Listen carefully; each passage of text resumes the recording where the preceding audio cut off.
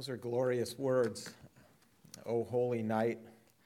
A very difficult song to sing, but the words are just so beautiful to think about that birth of our Lord. And so with lisping, stammering tongues, we try our best to elevate and worship and exalt Christ, and we fall far short in our lives.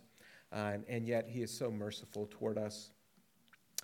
Great singing. Thank you, Andrew and Rory and Wayne, for leading us in song this morning. And I want to invite you now to turn back to the Gospel of John. Back to the Gospel of John in John chapter 3. Last week, we ended with John saying that because of the signs Jesus was performing, you'll remember at the end of chapter 2 there, it says, many believed in Jesus' name. However, John tells us that Jesus did not entrust himself to them, those who were saying they believed in his name, because Jesus knew that their faith was not genuine. Jesus knew that they had an inadequate, superficial, and really a misplaced faith. And that's what leads us into this account of Nicodemus's interaction with Jesus in chapter 3. It really goes to verse 21, but we're going to look at verses 1 to 15 this morning. Nicodemus is really put before us here as an example of one with an inadequate and superficial faith. He is interested enough to go and seek clarification from Jesus, but Nicodemus is not yet open to the truth about who Jesus really is. In one sense, Nicodemus wants to come to Jesus to assess Jesus by his own criteria, as if to come to Jesus and say, Jesus, I've heard you teach. I've heard the many signs you have performed, and clearly, Jesus, I see that God must be with you. He must be with you, for your teaching and your miracles no one could do if God was not with him. But I want to know, Jesus, is there something more about you? Are you more than a prophet? Are you more than a miracle healer? Jesus, I want to know if you are the Messiah. Before I can draw that conclusion, though, Jesus, I need to know a little bit more about you. I need to know how, Jesus, you can fit into my thinking about the Messiah. And if you can fit into my thinking, I will believe on you if you kind of fit my preconceived notions of what the Messiah is supposed to be. This is kind of Nicodemus's inadequate faith at this point. And so Jesus takes the opportunity in this private conversation to point Nicodemus to the true nature of saving faith. In other words, Jesus shows Nicodemus that the problem with Nicodemus's belief in Jesus, his faith, if you will, or lack of it, it's not that Nicodemus needs more evidence and signs, but Nicodemus needs a new birth. Nicodemus needs a new heart if he's actually going to see and understand Jesus clearly. If Nicodemus is to enter the kingdom of God, he doesn't need to evaluate Jesus on Nicodemus's terms to see whether or not Jesus meets his requirements. Nicodemus should have been asking whether or not he is ready to receive the Messiah, because that's what he needed. He needed a new birth, which is what the Messiah came to bring. And I actually think this is perfect for Christmas. The reason this passage is perfect is because it gets to the heart like we said earlier, of why Jesus came. Jesus was born and took on flesh and dwelt among us. Jesus was born as a child that we might be born again by God, by believing in the person and work of Christ on the cross. Jesus was born that we might have life. Jesus died for our sin and was raised for our justification and ascended back into glory so that we might enter into his kingdom and have eternal life in his name. That's what Christmas is about. The trees, the food, the family, the ornaments, the decorations, the songs, the festivities, they're great. I love the Christmas season, and I love those aspects of Christmas.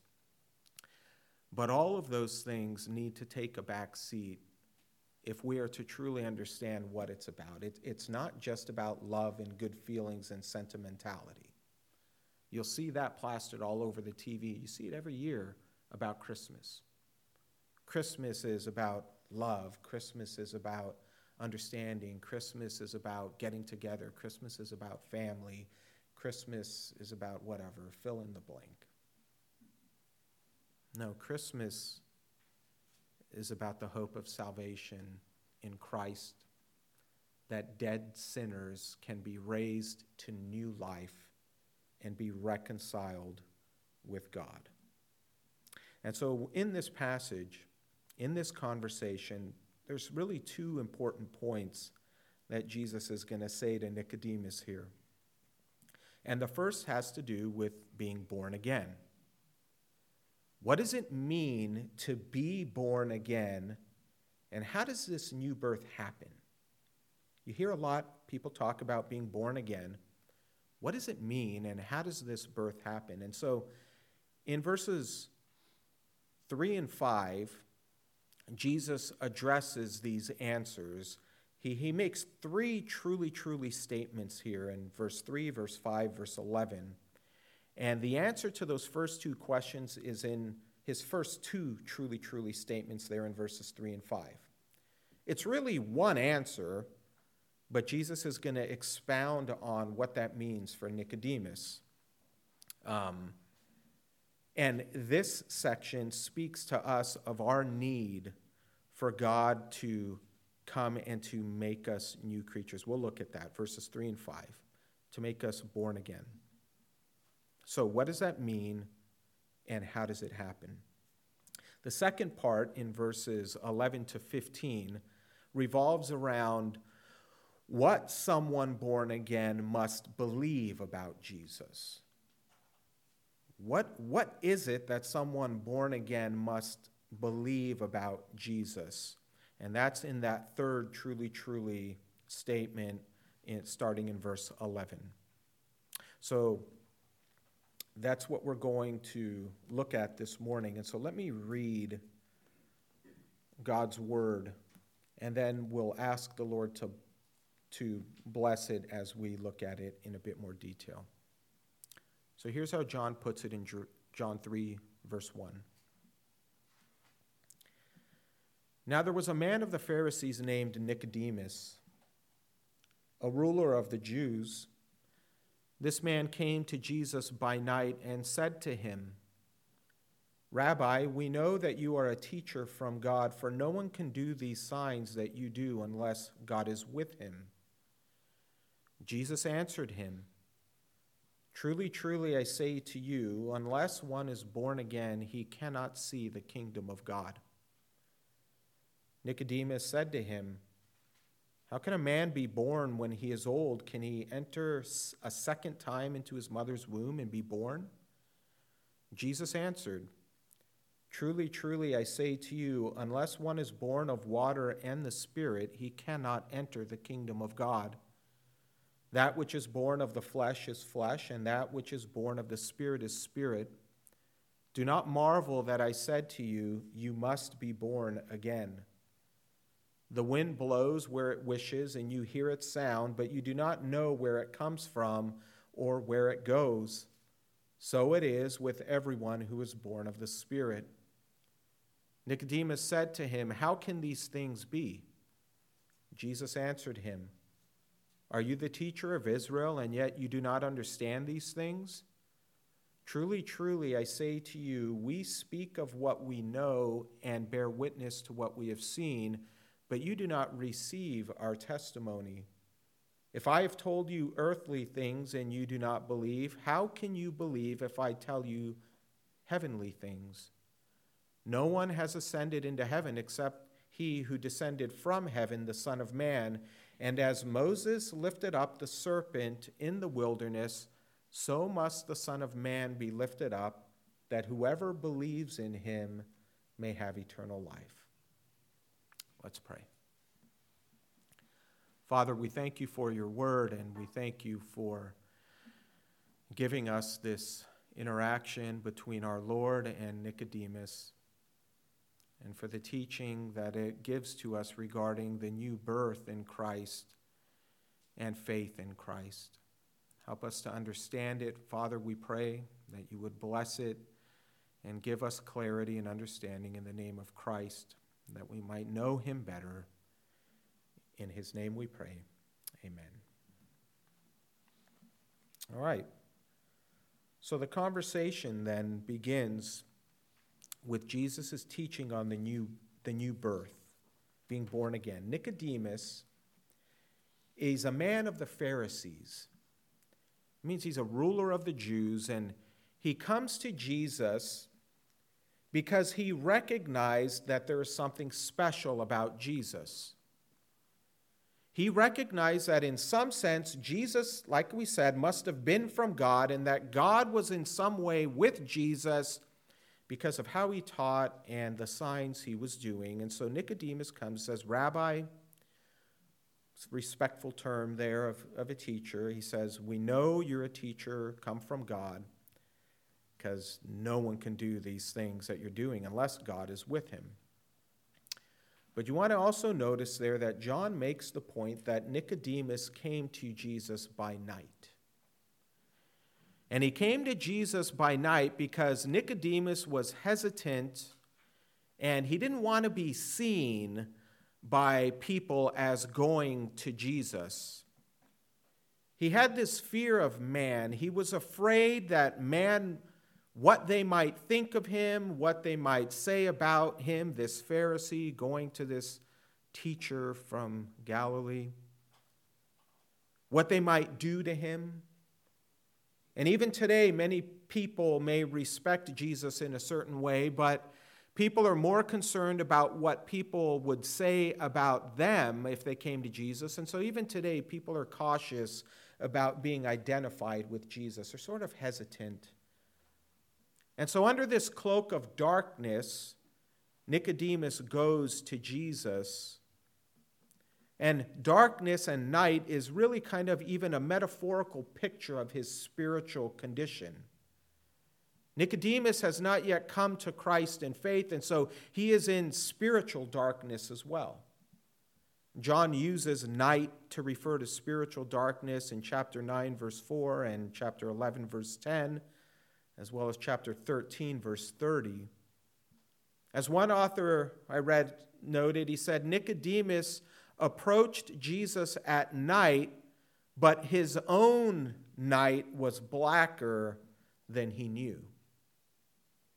And I think Jesus even makes this point a little later about Nicodemus in verses 19 to 20, and really about all of those who are in darkness and refuse to believe. He says, "This is the judgment. The light has come into the world, and people loved the darkness rather than the light because their works were evil. For everyone who does wicked things hates the light and does not come to the light, lest his works should be exposed." And so this is Nicodemus's condition. And so he comes at night, and he is himself in darkness. Exactly what chapter 2 talked about. Nicodemus is a long way away from confessing Jesus and having faith in Jesus. He believed in Jesus in some way, but he did not know Jesus as his Messiah and Savior. But he does come. Hesitantly and in fear. He comes. And he also came on behalf of some other Pharisees who agreed with him that something was special about Jesus. And you can see this because he addresses Jesus with we. We know Jesus. And so here he is.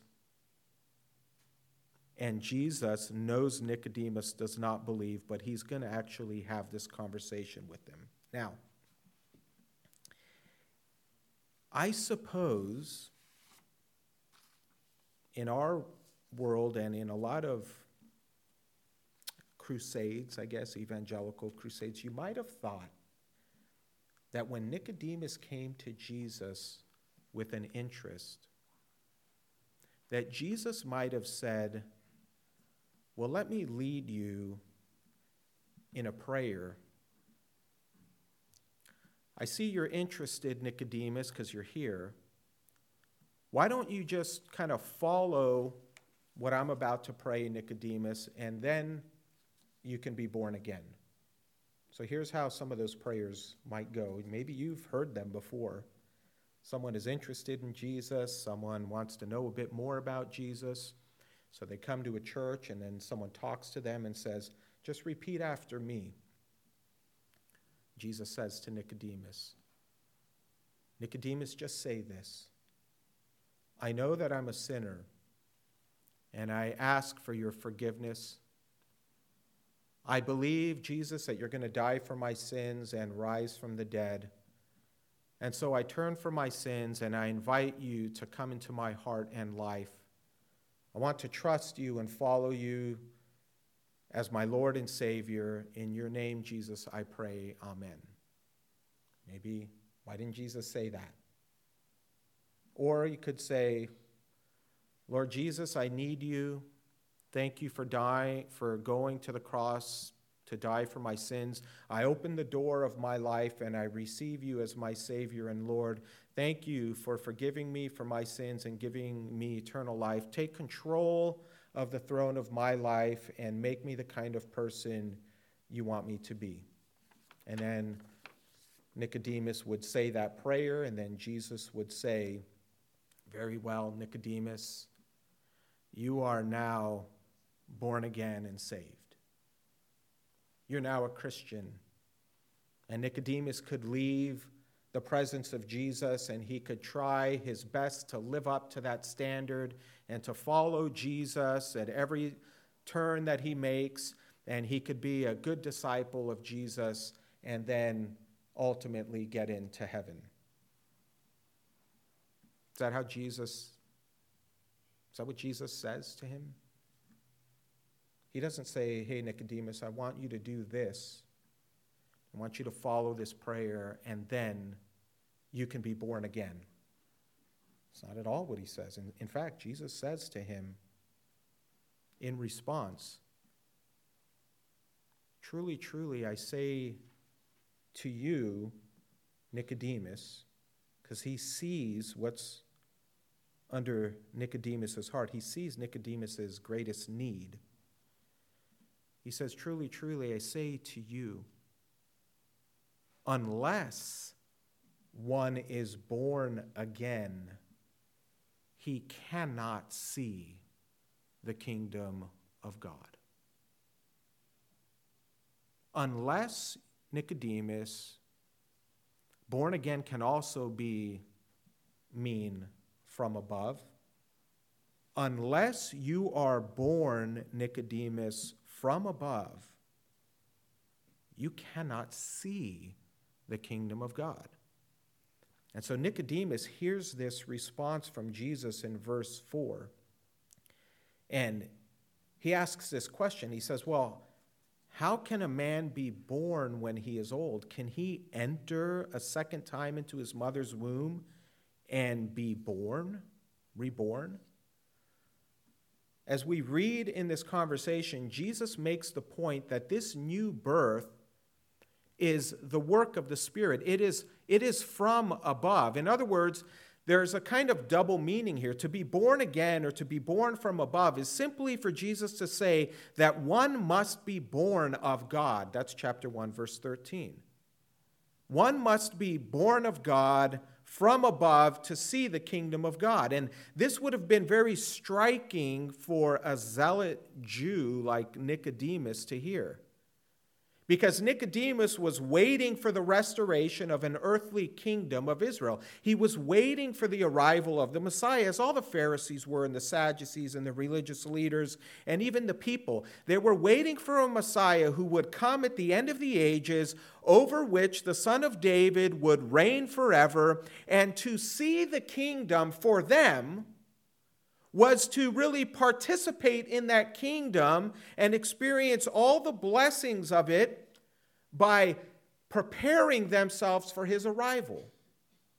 By following the law, by making the sacrifices, by being holy, by being good, by following all the rules and saying all the prayers and doing the ceremonial washings, all of these things over and over and over again, they would try to do as they anticipated and waited for the Messiah to arrive. And when he arrived, if they were found to be in a right relationship with God, they would be able to see the kingdom come and to participate in that earthly kingdom. This is what Nicodemus is thinking about when he's thinking about the kingdom of God. Strive to live by the law so that you'll be ready when the Messiah comes. And here Jesus is telling him that you cannot see the kingdom of God unless you are born again. Nicodemus is like, how can a man be born when he's old?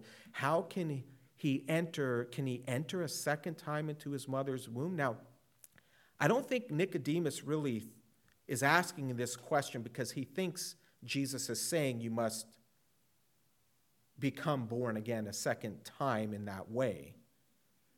I mean, this is the teacher of Israel as Jesus identifies him. So I don't think he's thinking in that kind of immature way that he's not really saying, Jesus, do you really think we can be born again? What he's really getting at here is he's getting at the fact that Jesus is basically saying to him that no one is good enough to enter the kingdom of God, and they must have a new start because they have failed so bad and fallen so far that unless they start over again, afresh, anew, they cannot see the kingdom of God. And Nicodemus is troubled because he's saying, Jesus, you are taking this too far.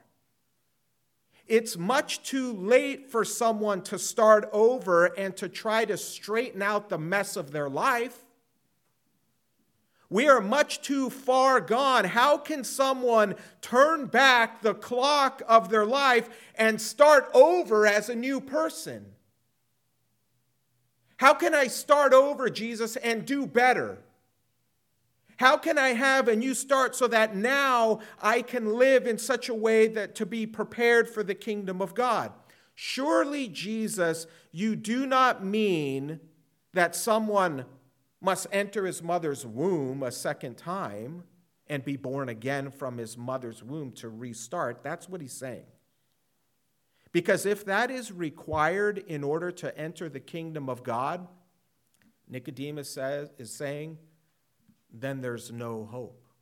Isn't that true? If your coming into the kingdom of God is based on you having a fresh start and now living a life that is more pleasing to God to get into the kingdom, you have no hope. You and me have no hope. And the reason we have no hope is because if we are not born anew again, we still have however many years of living in rebellion that is not resolved. We still have our whole life of sin that we still have to give an account for, and chances are that new start, quote unquote, that you will make will end in miserable failure again. What you need, Nicodemus, what you need is to be born again. Nicodemus says, I don't understand what you mean, Jesus. That's what he's saying in that question. I don't get it. And so Jesus responds, and he takes Nicodemus, this learned teacher of Israel, and he takes him a little further. And he is going to explain it a little bit more. I just love how patient Jesus is, right? He's so patient to us in our ignorance. And so he goes on in verse 5, and he says to him again, truly, truly, I say to you, nice clarifying, unless one is born of water and the Spirit, he cannot enter the kingdom of God. So he's born again. Now Jesus says, listen, he must be born of water and the Spirit to enter the kingdom of God. So what does he mean by that? Some people will see this as Jesus making a reference to two births here. Born of water is in reference to one's physical birth, they'll say. And the Spirit is a spiritual birth, as if Jesus was saying, okay, Nicodemus, first you must be born physically, that is, you must exist, and then be born spiritually to enter the kingdom of God. That's what he means by water. And they'll look at the amniotic fluid of a lady in birth, and they'll say that that water is related to that physical birth. And so that's what Jesus is saying. Unless you first exist and then are born of the Spirit, you cannot enter the kingdom of God. That doesn't work. Number one, that understanding of water is not used anywhere in ancient literature. And it really is kind of a silly, pedantic statement for Jesus to make. So I don't think he's talking about a physical birth and a spiritual birth there. Others try to tie the reference of water to Christian baptism, and I think that's unlikely as well. But they'll do it because, or they'll say that water means baptism, as if Jesus is saying, unless you are baptized and born of the Spirit, you cannot see the kingdom of God. But I don't think that's what Jesus is saying, because Jesus even admonishes Nicodemus later that he doesn't understand these things. And so in one sense, that seems a little out of place, because how can Jesus assume that Nicodemus should have understood the importance of Christian baptism when Jesus hadn't even gone to the cross to die yet? So I don't think he's talking about Christian baptism, and Jesus never even talks about baptism in this passage after that statement. He talks about the work of the Spirit. And so I don't think that's what it is. And there are other views, but I think the one that is most likely is that Jesus is making reference to this learned teacher of Israel to the Old Testament, and specifically Ezekiel 36:25-27, where both water and the Spirit are mentioned in that passage. So this is something Nicodemus should have known. So if you want to turn there, you can, but I'm just going to read it for us. Ezekiel 36:25-27 says this. God says, I will sprinkle clean water on you, and you shall be clean from all your uncleanness, and from all your idols I will cleanse you. And I will give you a new heart, and a new spirit I will put within you. And I will remove the heart of stone from your flesh and give you a heart of flesh. And I will put my spirit within you and cause you to walk in my statutes and be careful to obey my rules. Now, what Ezekiel is talking about here in this passage is God promised through the prophet Ezekiel 6 centuries earlier that a spiritual cleansing was coming. A new birth was coming. Ezekiel is saying that in the end time, when the Messiah comes, God will put water and the Spirit on his people in order to create them new. And what comes directly after Ezekiel 36 in this passage is Ezekiel 37, which isn't by mistake, and it's in Ezekiel 37, verses 1 to 14, that we read of the valley of dry bones. And in the valley of dry bones, in this vision of Ezekiel in the valley of dry bones, the Spirit or the wind or the breath, as Ezekiel proclaims the word, comes upon the dry bones, these dead bones, and he gives life to them. And muscles and nerves and sinews, they all start coming into the bones as the Spirit is poured among them, and those valley of dry bones come to life. And breath is given to them, and they are now alive and created anew by the Spirit of God, and they come to life. And so Jesus here, he's not referring to physical birth or Christian baptism. He is referring to the one new birth that God the Holy Spirit would bring about with the arrival of the Messiah. A new birth that doesn't come by blood or the will of the flesh or the will of man. A new birth that comes by God. And the sprinkling of clean water cleanses his people from all their impurities and their idols. He washes them, and the powerful gift of the Spirit transforms the hearts of people by giving them a new heart. He removes the heart of stone and he gives them a heart of flesh, and they are reborn in such a way that they are now enabled by the Spirit to follow after God and to believe God's word. That is what is required if people are to see and to enter the kingdom of God. And so Jesus goes on to say in verse 6, Nicodemus, that which is born of the flesh is flesh, and that which is born of the Spirit is spirit. Do not marvel that I said to you, you must be born again. In other words, this is not something you can harness yourself, Nicodemus. Flesh gives birth to flesh. Spirit gives birth to spirit. It is not a work which you can manufacture for yourself or put upon others. You cannot give yourself or others physical life. Certainly you cannot give them spiritual life either. It is God alone, and it is God alone who performs this work of the new birth. R.C. Sproul said it like this: the work of regeneration is not a joint venture between the fallen person and the divine Spirit. It is the work of God. And that's why Jesus goes on to say in verse 8, the wind blows where it wishes, and you hear its sound, but you don't know where it comes from or where it goes. So it is with everyone who is born of the Spirit. You know the wind is there, don't you? When you look outside and you see it, and you see the trees blowing and you hear it, you see the waves maybe at the ocean rising up, you can see it. You know the effects of the wind. You hear its sound, you know it's present. You can see the impact and effects of the Spirit in the same way that you can see the impact and effects of the wind.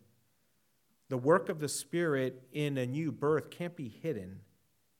It'll always produce the fruit of the Spirit. It will always produce faith in the Lord Jesus Christ. So Jesus is telling Nicodemus, the reason you don't believe, Nicodemus, is because you need to be born again. You need to be born again by the Spirit. J.C. Ryle, in describing this new birth, this change, says it like this: the change which our Lord here declares needful to salvation is evidently no slight and superficial one. I would put saying the sinner's prayer there. This is not about saying the sinner's prayer. It is not merely reformation or amendment or moral change or outward alteration of life. It is a thorough change of heart, will, and character. It is a resurrection. It is a new creation. It is a passing from death to life. It is the